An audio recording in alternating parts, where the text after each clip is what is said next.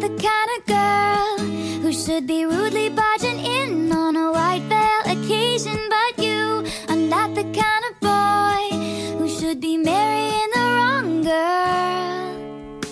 I sneak in and see your friends and her snotty little family, all dressed in pastel, and she is yelling at a bridesmaid somewhere back inside a room wearing a gown shaped like